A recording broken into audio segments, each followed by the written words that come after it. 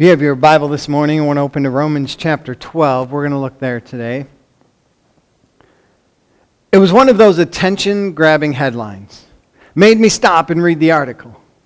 Now the headline said this: "Plane with a mind of its own crashes." And the story that followed was not only very funny, but it illustrated a great truth. Now here's the story. Paul Sirks owned a vintage single-engine plane. And he had landed the plane at Grimes Airfield in Urbana, Ohio, because of mechanical problems. The plane's engine had stalled on the runway, and Sirks got out to restart it by hand-turning the propeller. Now here's where the fun began. Once the engine started, he could only watch helplessly as the plane, on its own, taxied away from him and took off by itself. See, the plane was trimmed for landing, which meant the nose was trimmed up, so the plane just began to climb. And for 2 hours, the plane flew itself. It climbed to about 2,000 feet, circled the area for 5 minutes, and then began heading northeast. Another pilot and the State Highway Patrol tracked the plane, which reached about 12,000 feet near the end of its flight. It finally crashed 90 miles away from where it took off. It was completely destroyed. Now, the obvious truth of the story is, without a pilot, a plane will inevitably crash. But there's a greater truth for all of us. You see, our lives are like that plane. And without God piloting our life, and us just flying according to His will, the plane of our life will eventually crash. The Apostle Paul said this in Ephesians 5:17, "Do not be unwise, but understand what the will of the Lord is." The wisest thing we will ever do with our life is to find out what the will of God is and do it. It's one of the greatest lessons parents can ever teach their children. You know, I don't guess any pastor has ever been asked a question more than this: how do I know the will of God for my life? And unfortunately, many people think that finding God's will is like playing a game of hide and seek, like trying to hunt for small Easter eggs in tall grass. But let me encourage you with this. You don't find God's will will find you. You know that God is more anxious for us to know His will than we are to find it? It's not really our responsibility to find the will of God. It's our responsibility to do the will of God. And if God wants you to know His will, it is His responsibility to reveal it. But it's your responsibility to obey it. And in Romans chapter 12, we have God's method on here's how to know His will for our lives. And we're going to learn that. And learn that before we can know the will of God that we don't know, we must do the will of God that we do know.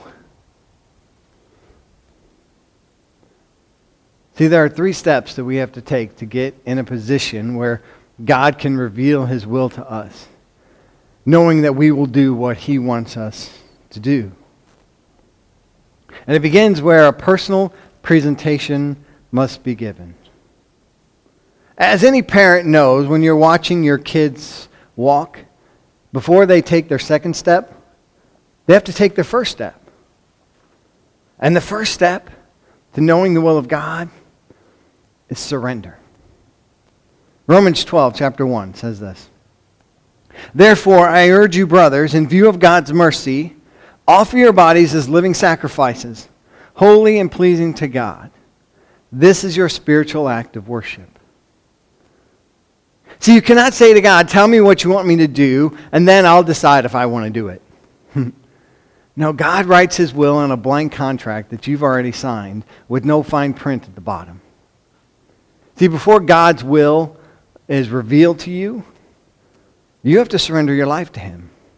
You must literally make a present, a gift of your life to God. That presentation always comes before the revelation. Now, what is the motivation for that presentation? I mean, why should we surrender our lives? Why should we sacrifice our bodies to God? Well, the reason is found in these 4 words: the mercies of God. If someone had your life in their very hands, and they were justified in taking your life, but they mercifully spared it, would you not say that you owed them your life? Absolutely. I mean, that's what Paul uses the word therefore. You see, for 8 chapters, Paul has been talking about the mercies of God. In the first 3 chapters here, he talks about the mercy of salvation. Chapters 4 and 5, he talks about the mercy of justification. Chapter 6 and 7, he talks about the mercy of sanctification. In chapter 8, he talks about the mercy of glorification. Now, to put it simply, God saves us because of his mercy. Even though we are guilty, he justifies us because of his mercy. And after saving us, after justifying us, he cleanses us. And he makes us useful because of his mercy. And then he has promised one day to glorify us for all of eternity because of his mercy. And all of these marvelous mercies have been made possible by the death of Jesus Christ on the cross. And so Paul points to this. Because Jesus died for us, we ought to live for him. Because we are saved through his sacrifice for us, we ought to live in sacrifice to him. That's why Paul says, present your bodies as a living sacrifice. Now, normally a sacrifice is something that is killed. And yet here we find God demands not only the sacrifice, but also the sacrificer. You see, in the Old Testament, God wanted the sheep. But in the New Testament, God wants the shepherd. And the reason that he wants your body is this. If anything has your body, it has you. So we are to offer our bodies as a living sacrifice to God. But again, that phrase, living sacrifice, is strange. It's an oxymoron. Because if you sacrifice something, it's dead. If it's not dead, you haven't sacrificed it. But we are told to give a living sacrifice. So to understand that, just simply substitute the words sacrificial living. We are to give our lives to God in sacrificial living. See, when you sacrifice something, you give up all possession, all ownership of it. In the Old Testament, there was no such thing as partial sacrifice. You didn't sacrifice a part of the lamb. You gave the whole lamb. It was always a total sacrifice. There was always no strings attached. There's a story of a chicken, and he came up to a pig and he said, "Hey, I got an idea. Let's start a restaurant." And the pig said, "Well, that sounds great. What do you think we should serve?" And the chicken said, "Well, how about we serve ham and eggs?" And the pig said, "Well, that's easy for you. You make a token commitment, but you're asking for a total sacrifice for me." You see, that's exactly what the Lord demands of us. Total sacrifice, complete surrender of our life, of everything we are, of everything we do, of everything we say, of everywhere we go, of our entire life to him. I was in a store once, and they were having this going out of business sale. And you walk through the building, and there was this huge signs all over, and it said, "No refund, no returns, all transactions final." And you know, that's exactly the kind of sacrifice we have to offer to God. A living sacrifice, total and complete of everything we are, everything we have. No refunds, no returns, final. Paul goes on to call this sacrifice a reasonable service. Now, the Greek word for service is the word that means worship. See, when you offer to God the sacrifice of your body, when you give God all that you have and all that you are, that is real worship. As a matter of fact, the first thing you ought to do every day is sacrifice yourself as an act of worship to the Lord. There was an old British bishop, and he would wake up every morning and he would look up to heaven and say, "Lord, this bed is my altar. This body is my sacrifice. As I arrive to face the day until the moment I return, I offer my life as a sacrifice to you." See, that's how we need to start out every day.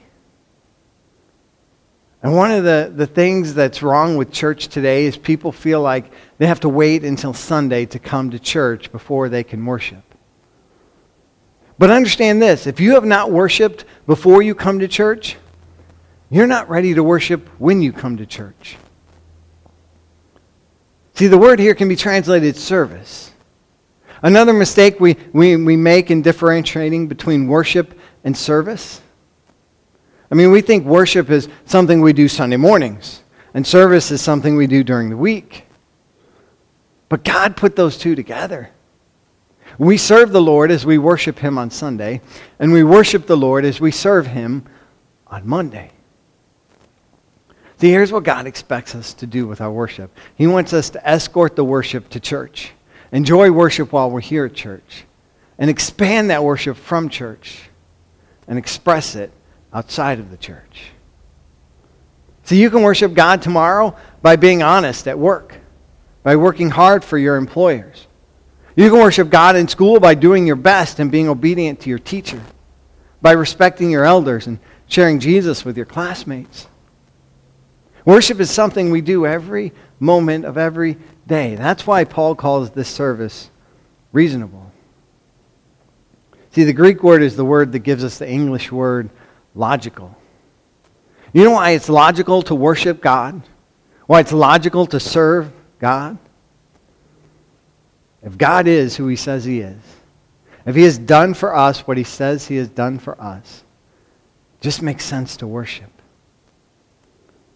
I mean, there are some people who think they have done God a big favor if they just believe in Him. But let me have you think about something. It's illogical, it's unreasonable to simply believe in God and do nothing else. If you really believe in God, you will worship God, you will love God, you will serve God, you will trust God, you will obey God. Second, a powerful transformation should be granted. Let's continue, verse 2, chapter 12. Do not conform any longer to the pattern of this world, but be transformed by the renewing of your mind. Then you will be able to test and approve what God's will is, His good, pleasing, and perfect will. See, there are two words that jump out at me. Conform and transform.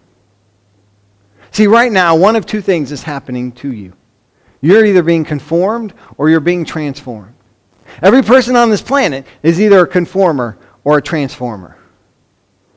And for every positive, there's a negative. And first we see the negative, and then we have the positive. See, the first word, conform, comes from the root that gives us the word scheme. What Paul is saying is, don't let the world force you or fool you into living according to its schemes. The Living Bible says this, don't copy the behavior and the customs of this world.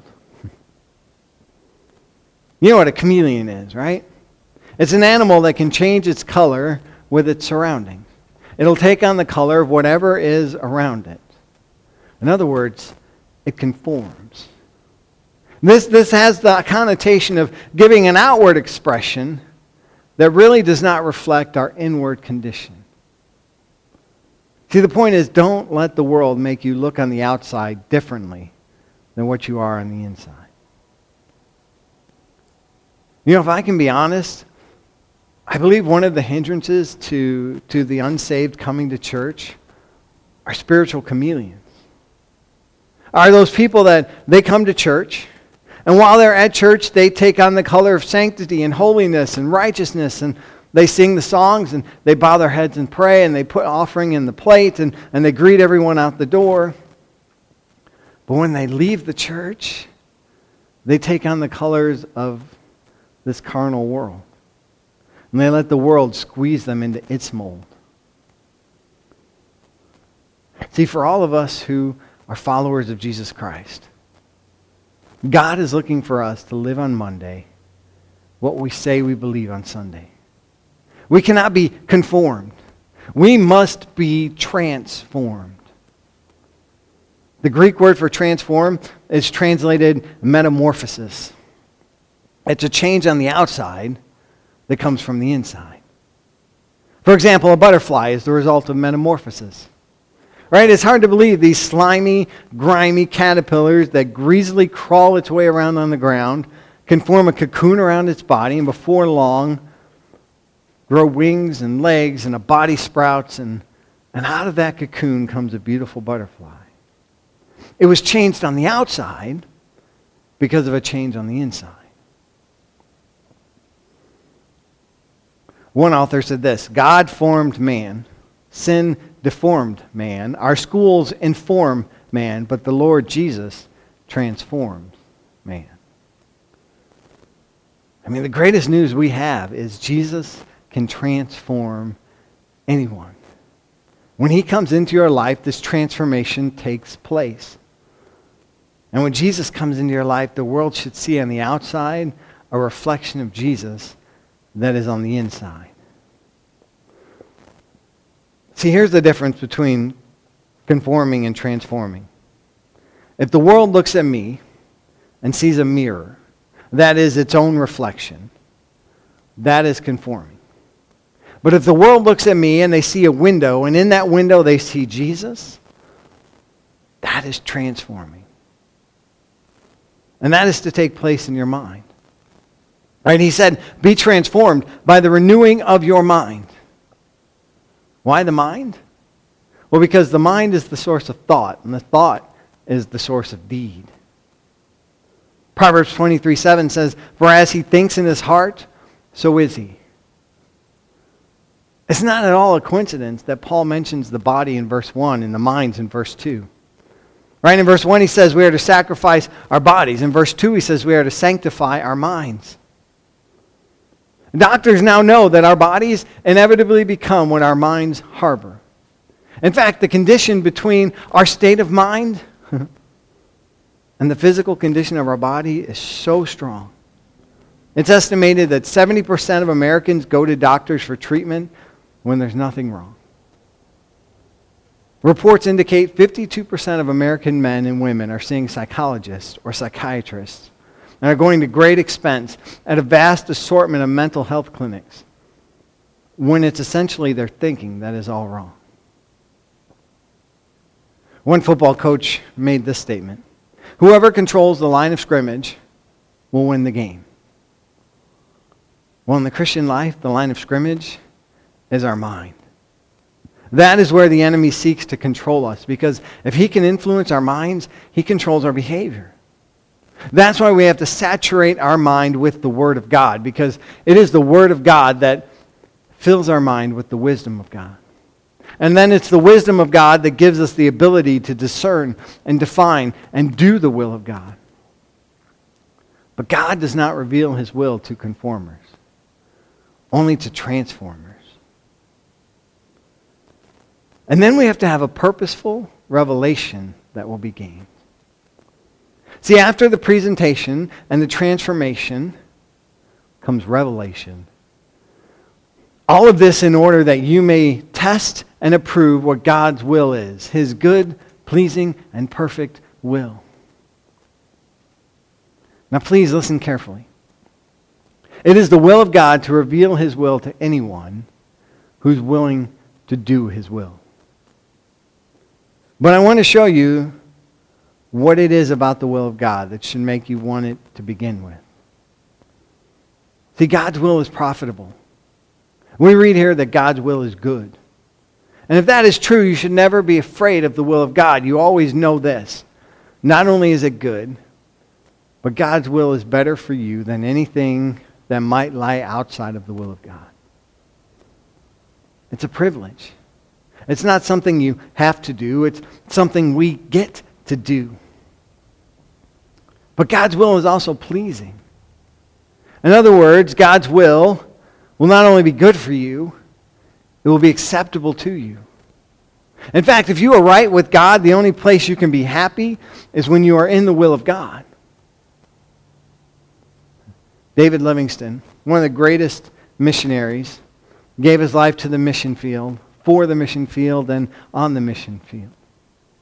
Towards the end of his life, he said, I would rather be in the heart of Africa in the will of God than on the throne of England outside the will of God. But God's will is also perfect. And the last time I checked, you can't beat perfection. See, this is the real crux of the issue with the will of God. Your Heavenly Father loves you so much, He doesn't want what is good for you.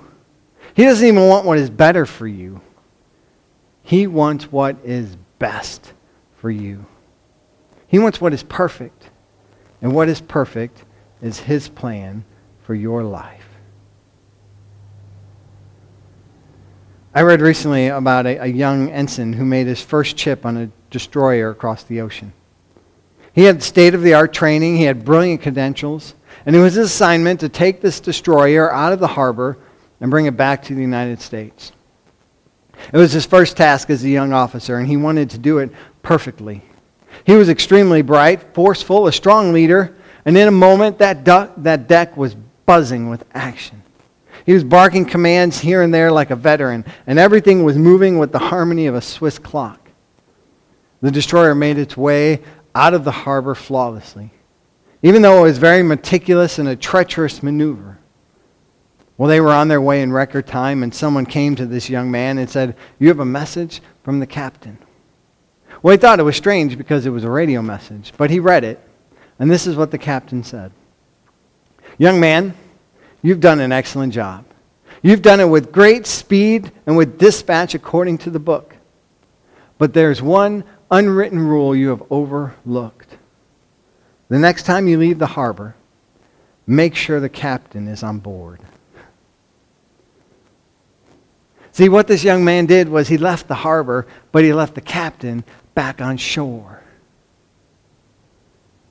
See, no matter how wise you are, how educated you are, how capable you are, how brilliant you are, how talented you are, before you leave the harbor, you'd better make sure the captain's on board.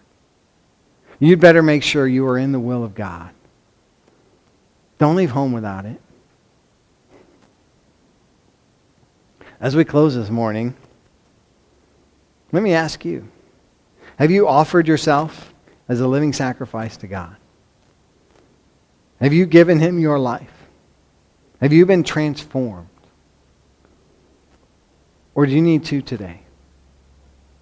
And if that's what you need, I invite you, stop by the church, talk to me, call me, text me. But let's make this week the week you are transformed for Jesus. Would you pray with me? Father God, we are grateful that it's not on us. We know that when we offer ourselves as a living sacrifice to you, when our life is transformed by you, that we will then begin to see your perfect will for our life.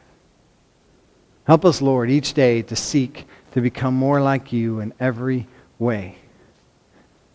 And we pray this in Jesus' name. Amen.